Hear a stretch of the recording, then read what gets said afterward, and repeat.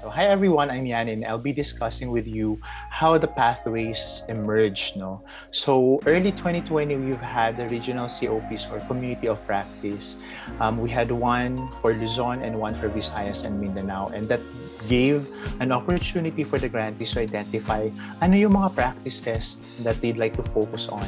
And it was noted that they have varying capacities on these practices. However, the pandemic hit the country and community quarantines were implemented, operations were disrupted. YGold, being the linking and learning facilitator, we responded to that situation by checking on our grantees. For us, it's not about finishing what was planned in the contract. For us, it's about responding with empathy. And we'd like to check on how the grantees are doing, what their priorities are, and we were able to gather some data that informed us as to paano ba mag-move forward in doing the linking and learning activities. We planned and refined our plans through consultations with our grantees and rights holder groups. And because of that, we were able to implement the online sessions for the linking learning pathways. For the linking learning pathways, we partnered with other organizations whom we think can join us and help us facilitate the learning process, not only for the grantees, but we also open the learning opportunity to a greater public dun sa mga individuals and organizations that are really championing inclusion or inclusiveness in their own spaces of influences. For the linking and learning pathways, our intention is to really sustain the learning exchange, the communities of practices. What we want to happen is that there are groups of people, individuals, and organizations na nagko-concentrate or focusing on certain practices and create solutions or solve issues na nag-emerge sa panahong ito. And that's where or when the 6 pathways were born or emerged.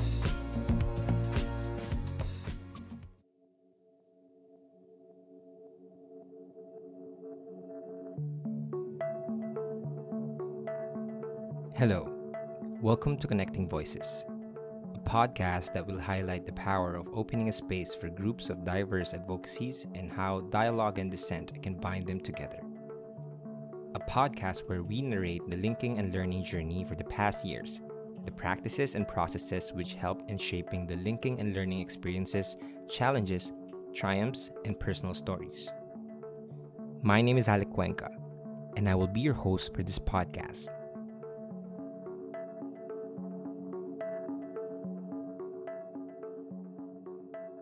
This is episode 4, The Rise of the Pandemic.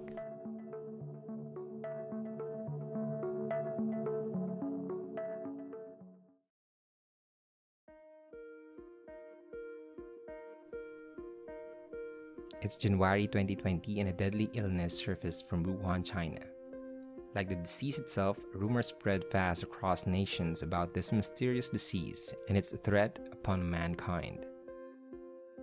The novel coronavirus 2019, or COVID-19 as they call it nowadays, a severely contagious disease that set the world to a standstill and put life to a halt, literally for the unfortunate whose lives have been claimed by the disease.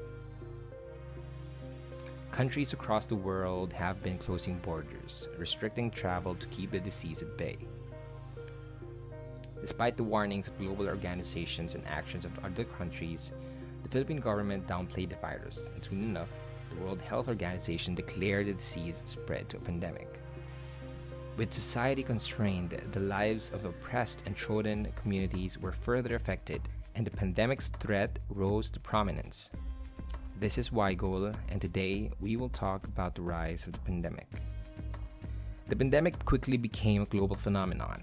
With over 180 countries affected by the pandemic, one can only say that the pandemic has affected every person in the world. People getting sick, healthcare workers risking their lives, the economy collapsing. The pandemic introduced increasing difficulties for all. For the rights holder groups, troubles rather than their voices were amplified. Reports of oppression, misogyny, and exploitation of marginalized groups have almost gained a segment of their own in the daily news. This was a very challenging year so far for YGoal.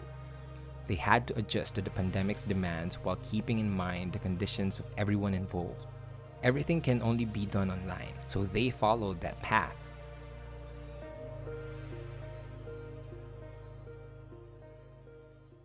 How did the rights holders promote their advocacies during the pandemic?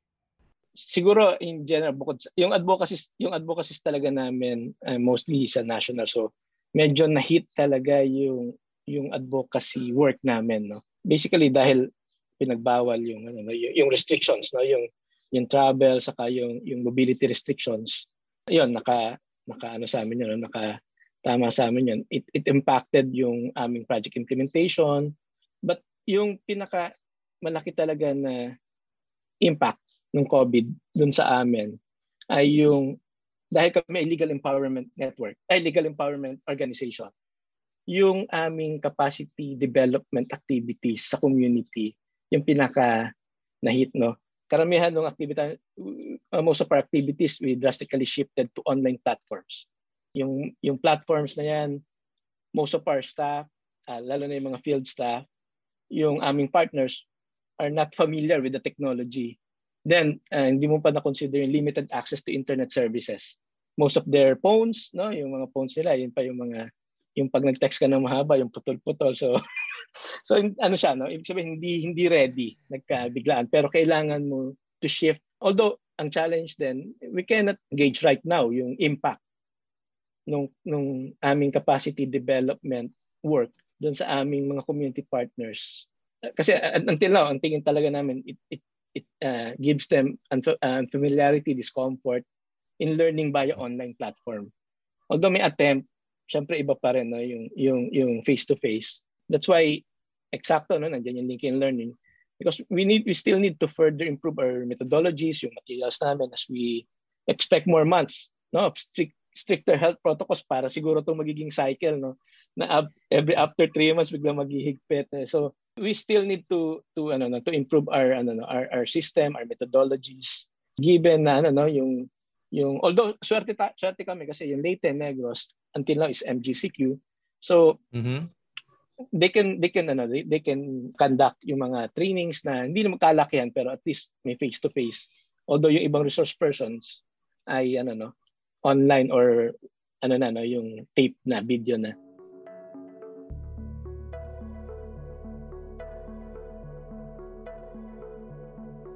The online setting was already crowded with everyone across the world trying to find their place in it.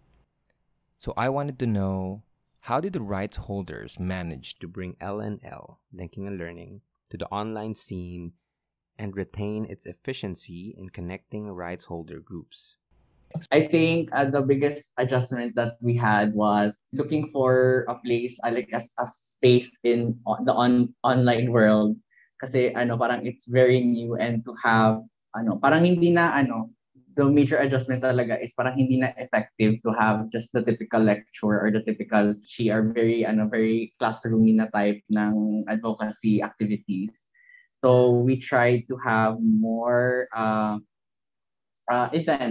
events na online because it's less effective talaga. We discovered na to have this although we still do it na if we are invited in some of conferences to talk about these things, pero we try to avoid that in our own and really to just improve our online presence sa aming mga social media accounts. To add on to Yasser, yes, during the pandemic, literal talagang nag-freeze kami. We stopped all the operations.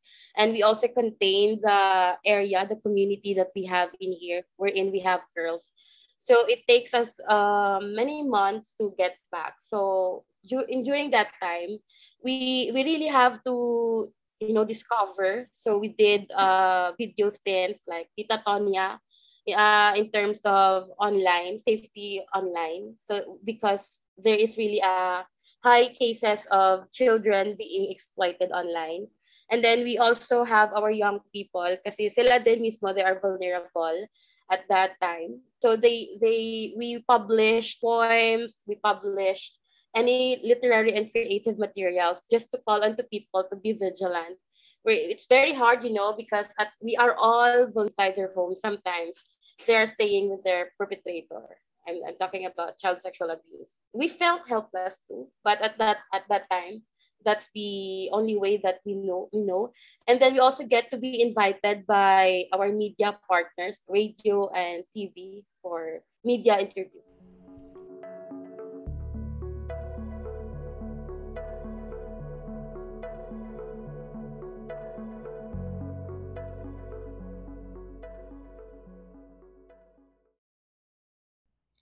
Adjustments were needed to be made. But how did YGOL as a whole adjust it? I sat down with JR, the president of YGOL, to talk about the plans that he had moving forward. Siguro at first, just like any other organization, there was a denial on our end to say that, this can be a 2 month, 3 months, a maximum of 6 months, that we were in a lockdown. But of course, that denial led into something very critical to us. And the moment is when we feel, given all the different news and context and information of the COVID experience coming from those that those from other countries that experience it first, we felt that as a group that we need to decide early as an organization. And as one of the organization that is really very agile, we believe that we need also to set as an example to voice, to say that we cannot continue the way we do things. I think also at the end of the voice as a grant giving organization, there was also a denial that we can't move budgets because this is how we plan it.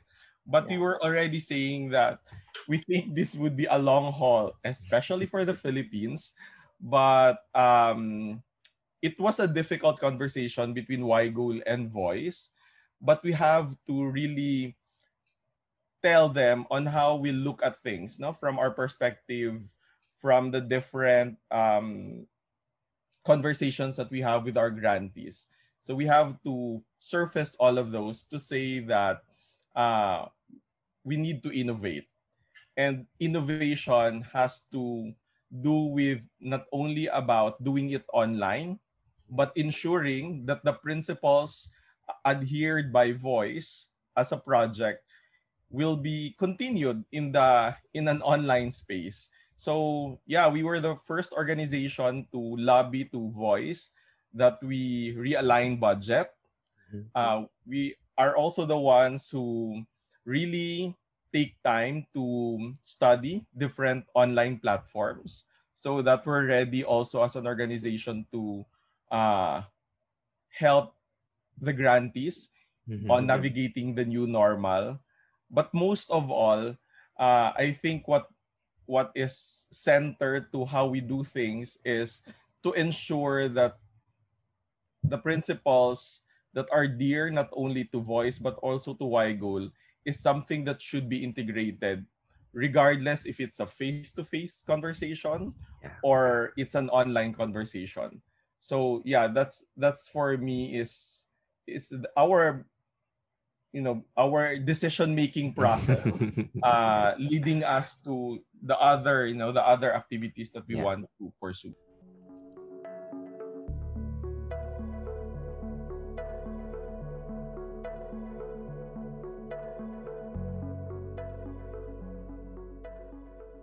Designing engagements and activities that would link different people from different backgrounds with different cultures and with different advocacies is already hard. But the pandemic made it harder. Yanni, one of the project managers in Linking and Learning, told me how they dealt with it. It actually boils down to really about being empathic about our grantees. And I also would like to echo that, yes, it's easy to say that, you know what, as your LNL facilitator, we're just here to support you and blah, blah, blah. But how can you support them, especially when they don't have any food to eat? I mean, those are the things that we have to consider when we do this, that we can only get so far when it comes to engaging the rights holder groups. Because when we keep on pushing them, the LNL efforts become irrelevant. You're actually pushing them away just because you're pushing them away because you're discounting their real need. Parang, how can I join you? I need to find ways to feed my children. Stuff like that. We have harvested these vegetables, but we can't move it, we can't sell it because we have mobility restrictions. And those are the realities, di ba? Parang the realities that we were talking about a while ago become so real when we face the pandemic. And it gets us to thinking that, L&L is not a space that they just have to subscribe to and to be there all the time. It's not like they have to be there all the time. It's about the L&L space being available to them at any point that they feel they need it. And that's when I think we were stretched more as an L&L facilitator. Yeah. Because at this time, it's not just about implementing a 2 or 3 day event and then we're done. And then we'll just chika or call them and say, how are you? And yeah, we're so happy. And then it's not like that anymore. I mean, I'm not saying that it's a bad thing. What I'm trying to say is that the L&L experience become an integral thing to their living. And I think that helps us sustain L&L beyond voice. I think that's something that helps us know in setting that milestones to sustain all these things. Because when it becomes integral to their culture, that L&L is a space available for everybody in times that we need it, then diba? They have and to me, when you feel isolated because of the pandemic, the power of freedom to choose when to show up, diba? Parang when to engage yourself in activities is very important to anybody. And I think that's something that we have to give them during those times, that they have the freedom to choose. Can I attend your online session? What if I have to work? What if I have to sell my goods just so I can provide a living? But when you say, oh, okay, if you can't attend, there are other ways for you to be engaged. And I think that's where asynchronous participation strategy in L&L emerged, when we recognized that not everybody, or not all the time, everybody can be present. So we have to recognize that truth. For example, how do you do all these things when you come to think of it, that people have short attention span, people are having Zoom fatigues and all that. Not everybody knows how to navigate through the platform and all that. Not everybody have access or good access to internet. All these things are real. And that's and that actually stretched us. Aside from dealing with our own individual adversities, if I may say, we had to do things, if not repetitively, I think we have to create multiple channels available for them. And it's not as easy as we imagine. In fact, we feel that doing these online things and doing asynchronous things made it more challenging. It's not just doubling your efforts. They say that you can just create a Zoom link and then everybody can just get in. No, it's not like that.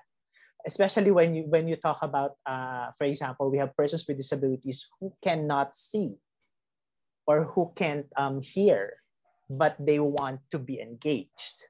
So all these reasonable considerations or provisions for them to be engaged, those are the things that we had to be sensitive about. And we're learning it day by day. And it's not something that we're able to set up at the onset. We were learning it along the way. And we're so happy that our grantees and even the RHGs or rights holder groups are also very patient with our learning as the facilitators. And we're really communicating with them and telling them, you know what, this is something new to us, but we're just really want to be present for you, and whatever is relevant for you, we hope that this helps. You may access these materials whenever you want to. You may reach out to us.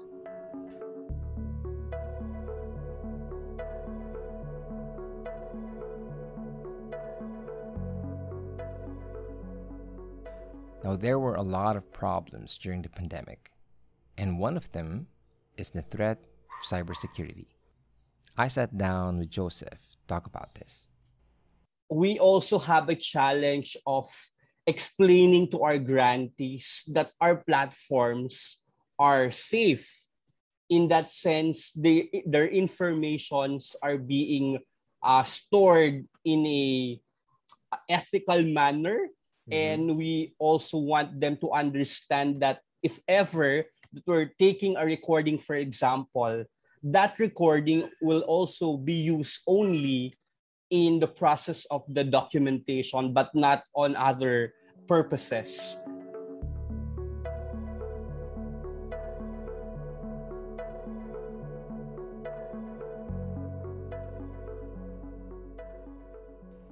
With all the struggles and success that LNL has been through during the pandemic, what were the lessons that you learned that can help linking and learning as the pandemic continues?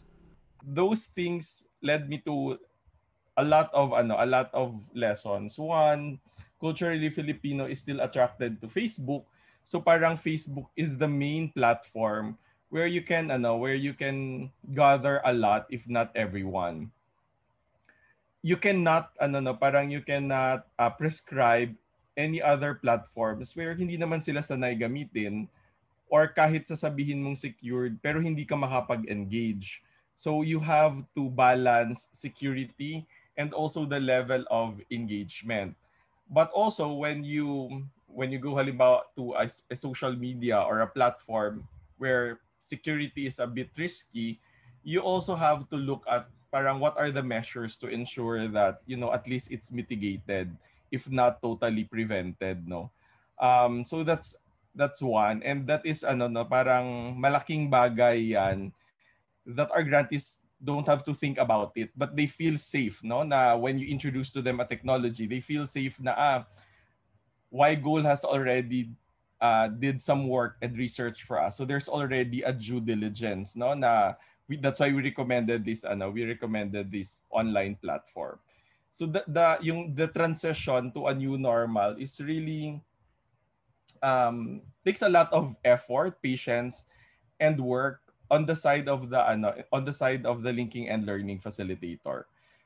But more than the technology that comes with it, ang nakikita ko pa rin na pinakamalaking bagay is paano mo mata-translate yung face-to-face into an online platform.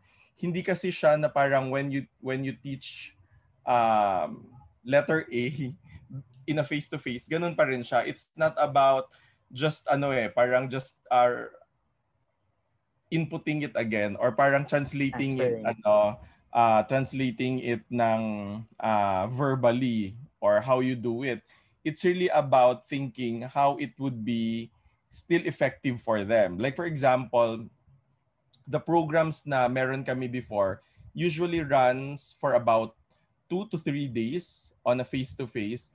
But with new normal or now with online, the 2 to 3 days program can run actually up to a month, because you have to make sure na tinitingnan mo din yung mental space, no, ng grantees, if they're able to absorb it, no, at one sitting 8 hours. I mean, no one will really learn from that, no. So parang kailangan pong tingnan yung mga bagay nito, and all of that we also have to explain to voice na the program before it's 3 days, but now it's 1 month, and there are periods of rest, there are periods of pauses, so that people can actually reflect, and we make sure that multi-platforms are being used. Pero lastly, no, to say talaga kung ano yung isa sa mga biggest lesson na to, na feeling ko wala pa rin talagang replacement sa face-to-face. The warmth, the hugs, human connection, the connection from by the grantees to each other, linking and learning facilitator to grantees, just being a part of the community that's growing, and you are there physically, and you feel that this community is really safe for me. So wala talagang parang feeling ko hindi mare-replace yon, but we are really navigating and trying to not find replacement, but making the most of it at the moment when we cannot do a face-to-face. Sa akin yun because yung emotional connection and yung emotional tawag dito, yung emotional yung feeling mo na you want to express in a face-to-face, it's really hard to express that in tawag dito sa harap ng laptop mo or sa harap ng mobile phone mo. And it's also hard to give comfort, to show kindness, to show support in an online space. The online space has its own advantages, but there are activities and things that human beings can really prosper in a face-to-face. And I think yun yung na-learn ko here na in some future time, lahat tayo magiging connected pa rin face-to-face. Yun.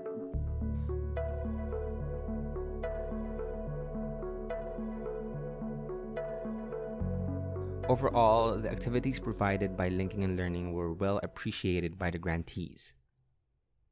The activities were relevant to what concerned the grantees during the pandemic. And the people behind these activities made participants feel understood as they continue to face hardships the pandemic drags on. Even with these hardships, WiGold is more than willing to amplify the voice of the grantees and make them heard across the country. This is WiGold, and that was the rise of the pandemic.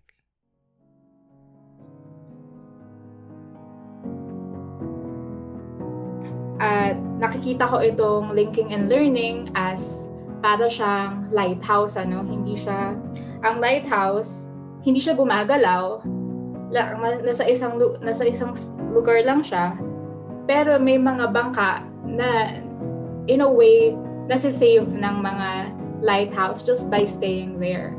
And with the way I saw Linking and Learning and how it has operated during this time, parang nandun lang siya na hinihikayat niya yung mga grantees to be productive or to learn new things. But you don't have to, hindi siya nagkakandara pa o hindi siya proactive na hinihikayat at nilalapitan kayo. And there's something very, very meaningful about that I really appreciate with these pathways. Nakita ko na napakadaming activities at napakadaming mga outcomes na lumabas dito sa ating mga pathways, and I hope that gets to be relevant even after the pandemic and we get to be with each other again. I really appreciate na itong mga pathways ay tailor-fit sa needs ng mga grantees, and I would like to congratulate the WiGold and your collaborators on really making sure that the grantees are at the heart of what we are doing and that they are not just learning but they're also contributing to how we define these advocacies. So nagpapasalamat ako sa lahat na mga naitulong ninyo, mga naiambag ninyo, at dun sa mga future pa na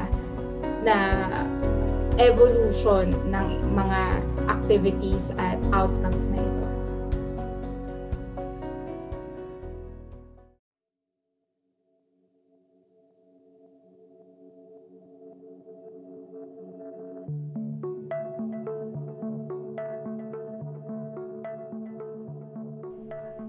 So that's it for this episode. We talked about the different effects of the pandemic to our rights holders and to WiGold, and how they were able to adjust during the pandemic. Also, the lessons that came with it. In the next episode, we will be talking about the next phase, the hopes for a brighter future for WiGold and Linking and Learning.